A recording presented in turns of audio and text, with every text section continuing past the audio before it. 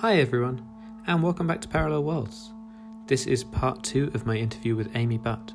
If you haven't listened to part 1 yet, I would recommend going back and starting there. We discuss a few things here that refer back to earlier parts of our conversation. This part of the interview is a bit less polished, a bit more roughly cut than the last, but still, Amy is so articulate in the way that she talks about the construction of sci-fi worlds and how they impact on our sense of self and the worlds we can build ourselves that you probably won't notice my terrible editing. So, please do enjoy part 2 of this interview with Amy Butt.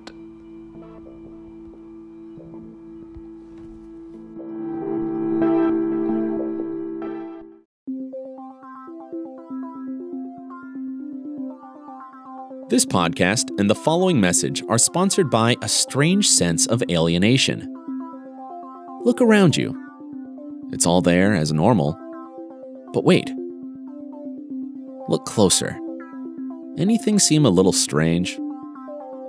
Look closer still.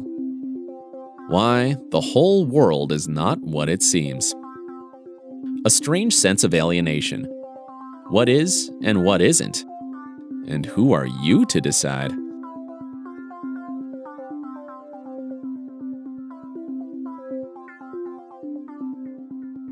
I like this term that you're using, like a science fictional mode of looking at things. And again, going back to your work in architecture. With architecture in general, I found sort of like teaching in architecture schools, working, I did my PhD in an architecture school.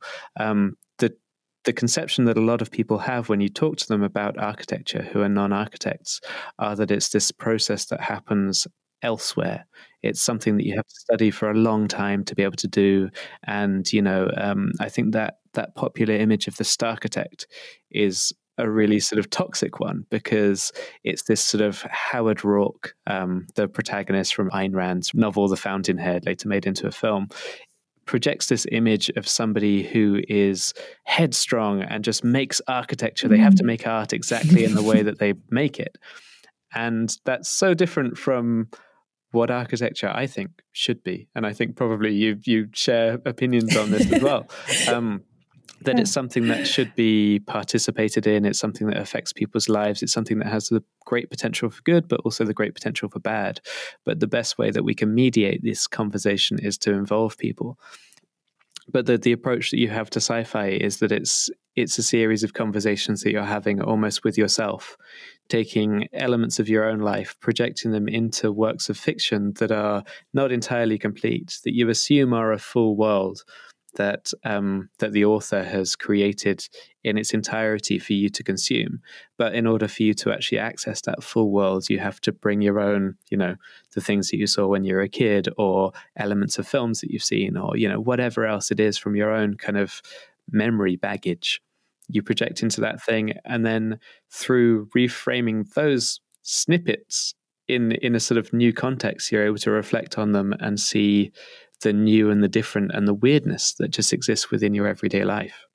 Yeah, absolutely. Yeah, I couldn't agree more. And I think for me, one of the really wonderful things about seeing architecture as a social and participatory art form is that it gives you the opportunity to engage with those same kind of processes of rediscovery that other people are going through as well. So while I might be able to understand how I react to a terraced street and the particular cultural readings that I bring with me from my upbringing, to begin to work with someone else who might interpret that in an entirely different way is a fantastic opportunity to make my own experience strange to myself by really acknowledging how different someone else's understanding of a particular place might be. For me, then, that also comes into a really important understanding of architecture, which is to kind of dismantle the assumption that your own understanding of the world is complete or correct in some way, and to understand that there are as many readings of a particular place as there are people who might want to inhabit it, so that the role of architecture then becomes one of discussion, of drawing out differences of interpretation and the kind of different models of what people might want to exist, and to begin to be able to try and find something which might enable many of those different social constructions to happen within it. Which I think also comes back to the point that you were making earlier about agency, which I think is so vital. that in the conception of the architect in the Fountainhead as this lone genius, they are deemed to have absolute control over the built environment, and they are the only person who is able to enact their singular vision. And I think that the reality of architecture is thankfully much messier than that, which is definitely a good thing, but perhaps not messy enough. And that in my own practice anyway, I aspire to distribute that agency as much as possible to people who have a far better understanding of the existing situation than I, as an architect coming from the outside, can ever do, and who might be able to envisage new ways of living or working in a particular place that are beyond my possibilities of imagination. Wow. That's it's great. A utopian goal, but you've got to have something to strive for. Not purely a technical discipline that you learn the rules and then you do them, but that you it's a continual process of learning and refolding other people's experiences into the thing that you're doing. And something that we are all doing constantly, in our decision about where to put a chair within our living room. That's a work of architecture. We've remade that space and the social possibilities within it. So we're all equipped to be able to consider ourselves as architects. It's just that it's not normally framed in that way, and that the kind of larger decision making about the built environment isn't kind of as equally distributed as it could be. So then within sci-fi, it sounds like sci-fi is a useful metaphor for you to frame architecture and to think about different modes of being and different modes of participating in these things. But then for people who aren't necessarily in the architectural community, how does sci-fi act? What's the sort of outcome that comes from reading something and getting this strange, or this sense of estrangement that you get from reading Pamela Zolin's Heat Death of the Universe, and sort of thinking, hang on, my house is really weird. This cornflakes packet is just totally bizarre. The strong sense I get from talking to you is that you're after a sense of empowerment. And how do we then enact the empowerment that comes from those different readings of things and these different framings of context of our lives in other places? The main thing that science fiction offers me is an understanding that the world as it is now is not the only way that the world can be. So there is no such thing as a kind of default normal state. The kind of idea of someone defending a certain set of practices because that's the way we've always done it is a really poor defense. So I think what science fiction offers to the people who engage with it in that particular way is an ability to kind of step back and say, well, I can see how weird it is that we do these things in this particular way. And I think that becomes particularly important when we're talking about challenges like climate catastrophe, for example, which require us to kind of critically re-examine fundamental everyday practices and to acknowledge that they have great importance on the way in which we live within the world. Yep. And so I think science fiction can be really valuable when thinking about those kind of enormous but dispersed issues, which are really kind of hard to grapple with in everyday life. In climate fiction, for example, you have novels which deal with extraordinarily long time spans so that we can begin to think about how an action we take today has consequences for 100,000 years into the future. But they can also at the same time talk about the intimacy of different people's experiences of climate change globally. So there's a fantastic novel that I read recently called The Waste Tide, which is a near future novel which looks at people who live and work on one of the Pacific garbage patches, sorting through plastic and e-waste and melting that back down to be resold. It's a story which is eminently kind of plausible within our existing patterns of consumption, but the experiences that it forces you to confront, you realize are experiences which are already existing within the world. You know, there are already people who are having to undertake that kind of labor under those kinds of working conditions. So reading a book like that forces me as a reader to confront not only the kind of patterns of consumption that I'm undertaking which would produce this waste product, which might lead to this future which is being depicted.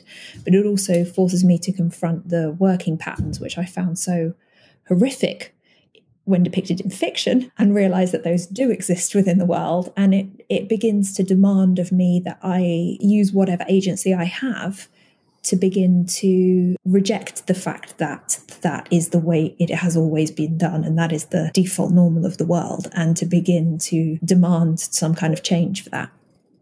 Yeah.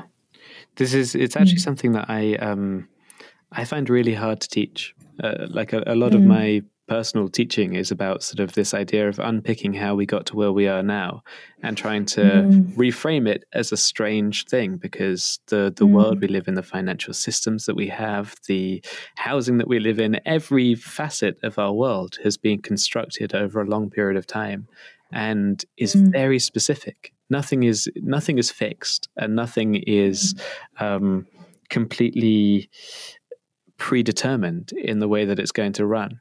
Yet sort of we're born into the world and we sort of take everything that's there as being just the way that things are done. And so your reading of sci-fi sounds like a really useful tool to be able to sort of go, oh, hang on, there is an alternative to this system or that system or whatever else it is. But also the scale of things like climate catastrophe are so huge that in some way that we need sort of like a human scale parable that takes us to one place or another. I want to ask you actually again, another big catastrophe at the moment is to do with migration from war zones and potential climate migration and this kind of stuff. And when we were talking before, you brought up the novel Exit West. I wonder if you could just describe a little bit about the premise and the way that creates this sense of empathy in a really interesting way. Yeah, so Exit West, written by Mohsin Hamid. It's set in a contemporary society, and there are doorways which start appearing within the world. So there's some form of transformation, we never find out what, which means that certain doorways that already exist, a doorway into your kitchen or a cupboard under the stairs, become transformed into portals. And these doorways are generally doorways which led into a dark space. So the moment you step into shadow, it's kind of a new threshold. And those doorways transport people to another place within the world, generally into a vacant room somewhere. So you might step through the doorway in your kitchen and end up in an apartment in Paris. And the really fascinating thing about this novel is the way it's constructed, that people don't know where it is that they will end up when they step through these doors. So you have no idea whether or not you're going to end up in that beautiful apartment in Paris, or whether you might end up in the middle of a war zone, for example. So typically the types of people who choose to step through those doors are people who are already being confronted by great risk to their lives, who are going through particular periods of kind of violent upheaval in their society, things like that. So it's generally people who might choose to migrate or to become refugees within our existing society. And it essentially makes that process of migration instantaneous.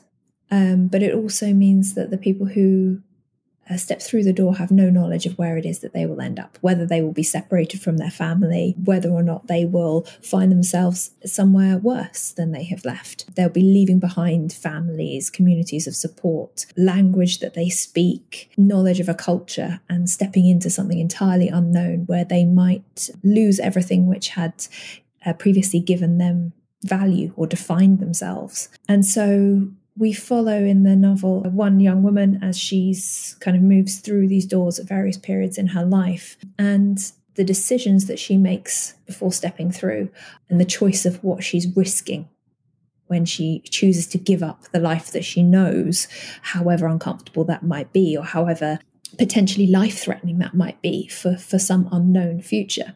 And the thing that it really brings home for me as a reader is that is exactly the choice that all people who choose to migrate or to become refugees are already making. This kind of wild choice of between a known existing threat and an unknown possibility. And you begin to, through the kind of empathetic understanding of this young woman's decision-making process, begin to understand just what it is that she gives up every time she steps through the door and how painful a choice that is. And for me, certainly, it gave me a way of thinking about migration and asylum seeking, which kind of acknowledged the enormity of loss that went along with that. So I found it an incredibly powerful novel for those reasons.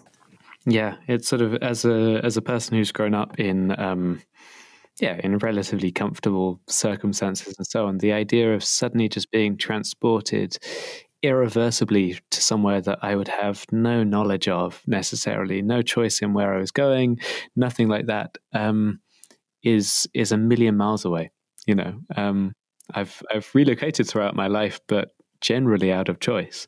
And I would imagine that projecting yourself into those circumstances and sort of seeing those things creates a very strange sense of dislocation and sort of reflection back on your own life. Yeah.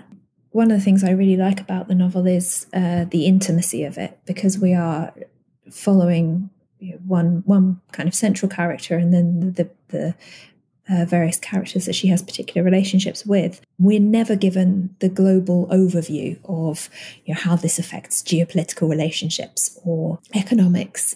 Instead, we live through the mundane realities of her kind of struggle to find a mobile phone that works, and then who's she going to call back home, and how is she going to reestablish perhaps some kind of connection to the life that she used to live. And I think it kind of beautifully, for me, demonstrates the potential of science fiction to not only kind of ask a very big what-if question, but to then really play through the implications that would have on us as individuals and the way in which we emotionally connect to one another. That it doesn't necessarily need to be seen as this kind of extraordinary external event which has created these portals and that we kind of understand the mechanics of it in some way. It's enough that we understand the implications it has for this one person in this one particular moment. The things that you generally take away, the affecting parts of books and films and things like that, generally aren't the fancy bits. The mechanism, it sounds like, behind the portals is not really important as much as the social ramifications that it has for the individual characters that you're following through and this kind of thing. It sounds like just a fascinating book. I really I can't wait to read it. Thank you for thank you for switching me onto it. Well, I have to thank in turn the London Science Fiction Research Collective, which I am a joyful part of, and our current reading theme this year is Beyond Borders, and it was one of the recommendations of that reading group, and did in the reading group provoke quite a bit of debate about genre definition as well, and how slippery the edges of science fiction are when we aren't told the mechanics of something like these portals.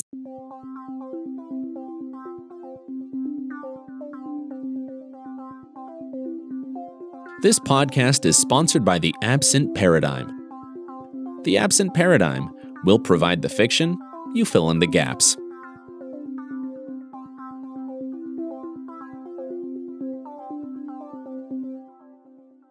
Can I jump onto something maybe more fanciful, less literary perhaps? But I wanted to ask you a little bit about Janelle Monáe. So for anyone listening to this, Amy was interviewed on Radio 3, BBC Radio 3 recently, and talked about Janelle Monáe, but it cut it out of the interview. Heartbreaking.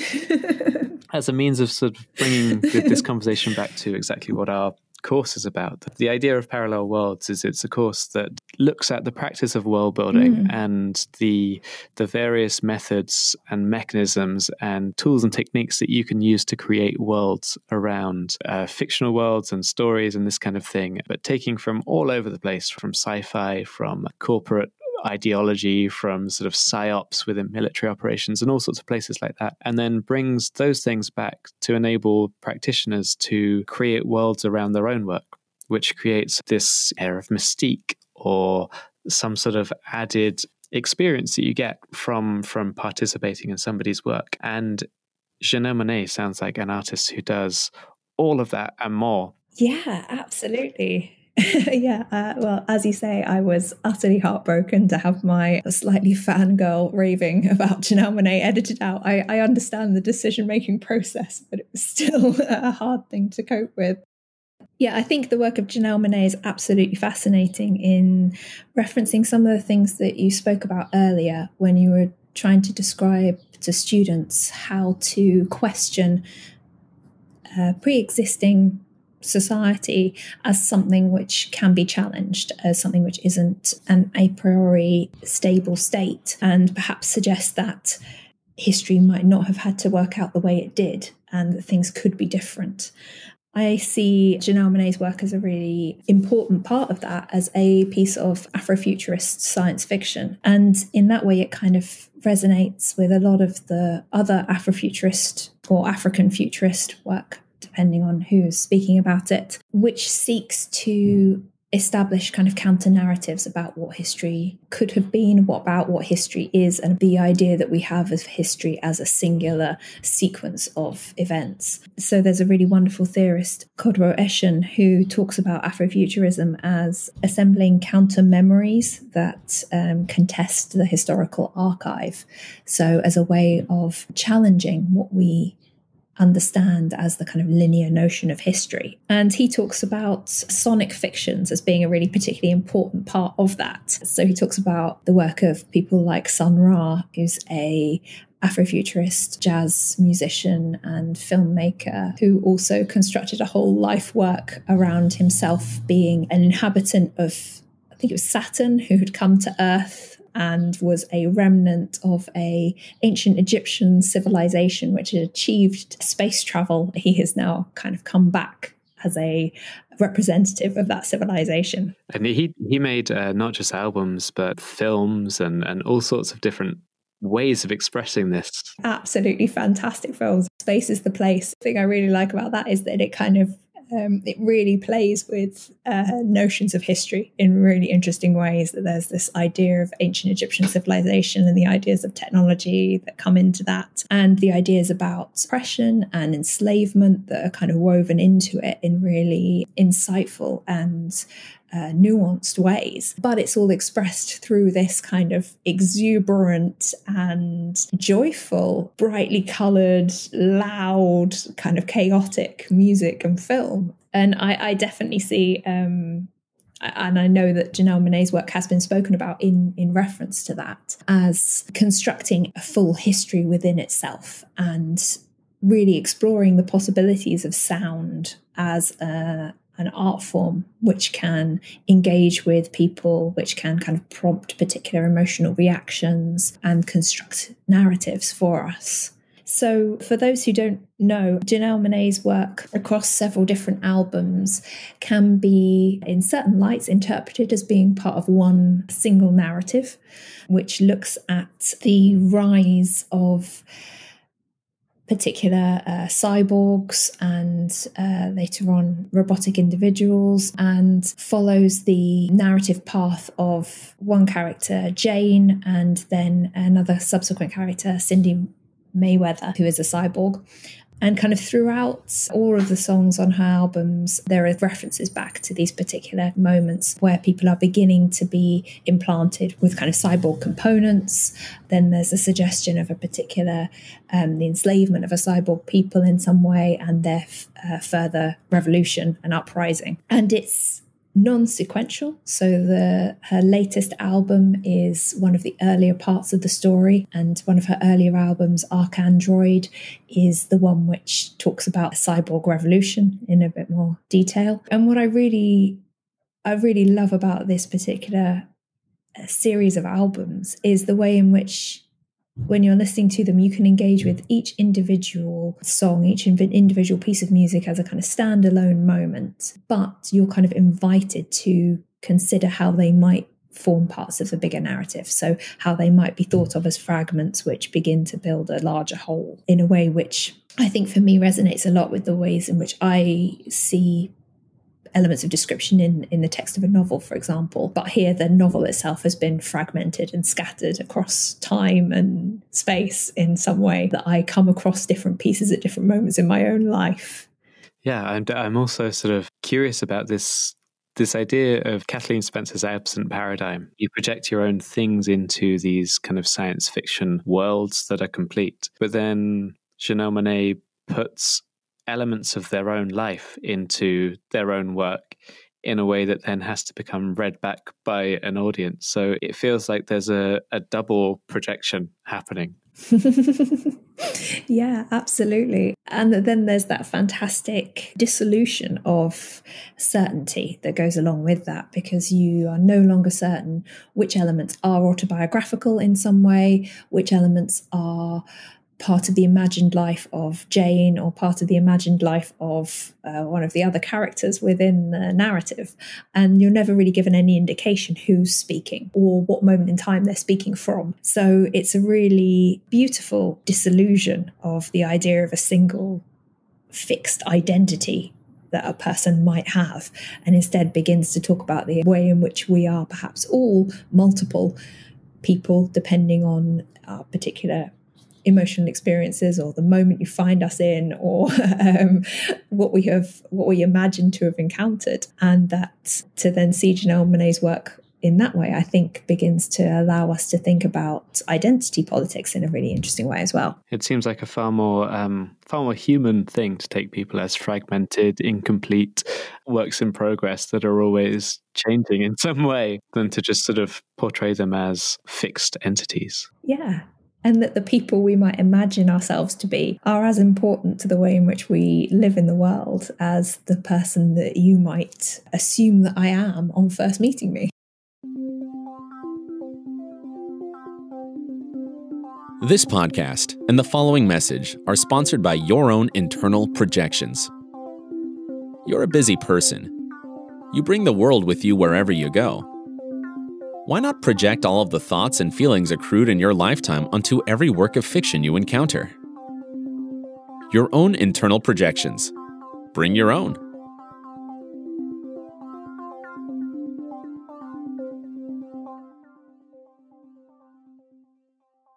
As ever, it has been such a pleasure to talk to you. Thank you so much for coming on and sharing your wisdom, insights, and ideas, and putting up with my terrible interviewing style as well. It's just been lovely to talk to you. And I mean, every time I spend time in your company, I always come away just full of excitement about what could be. So thank you. Oh, well, it's been an absolute joy, and I must say that the course that you're running and the podcast series just sound absolutely fascinating, and I am definitely going to be listening in myself as well. I think you've got some amazing people speaking, and I think it's a real joy to be part of. I've been making a note of the things that I've cited so that I can give you a more robustly referenced reading list than my half-remembered names of people. Thank you so much. What a considerate interviewee on our podcast. That's an incredible thing.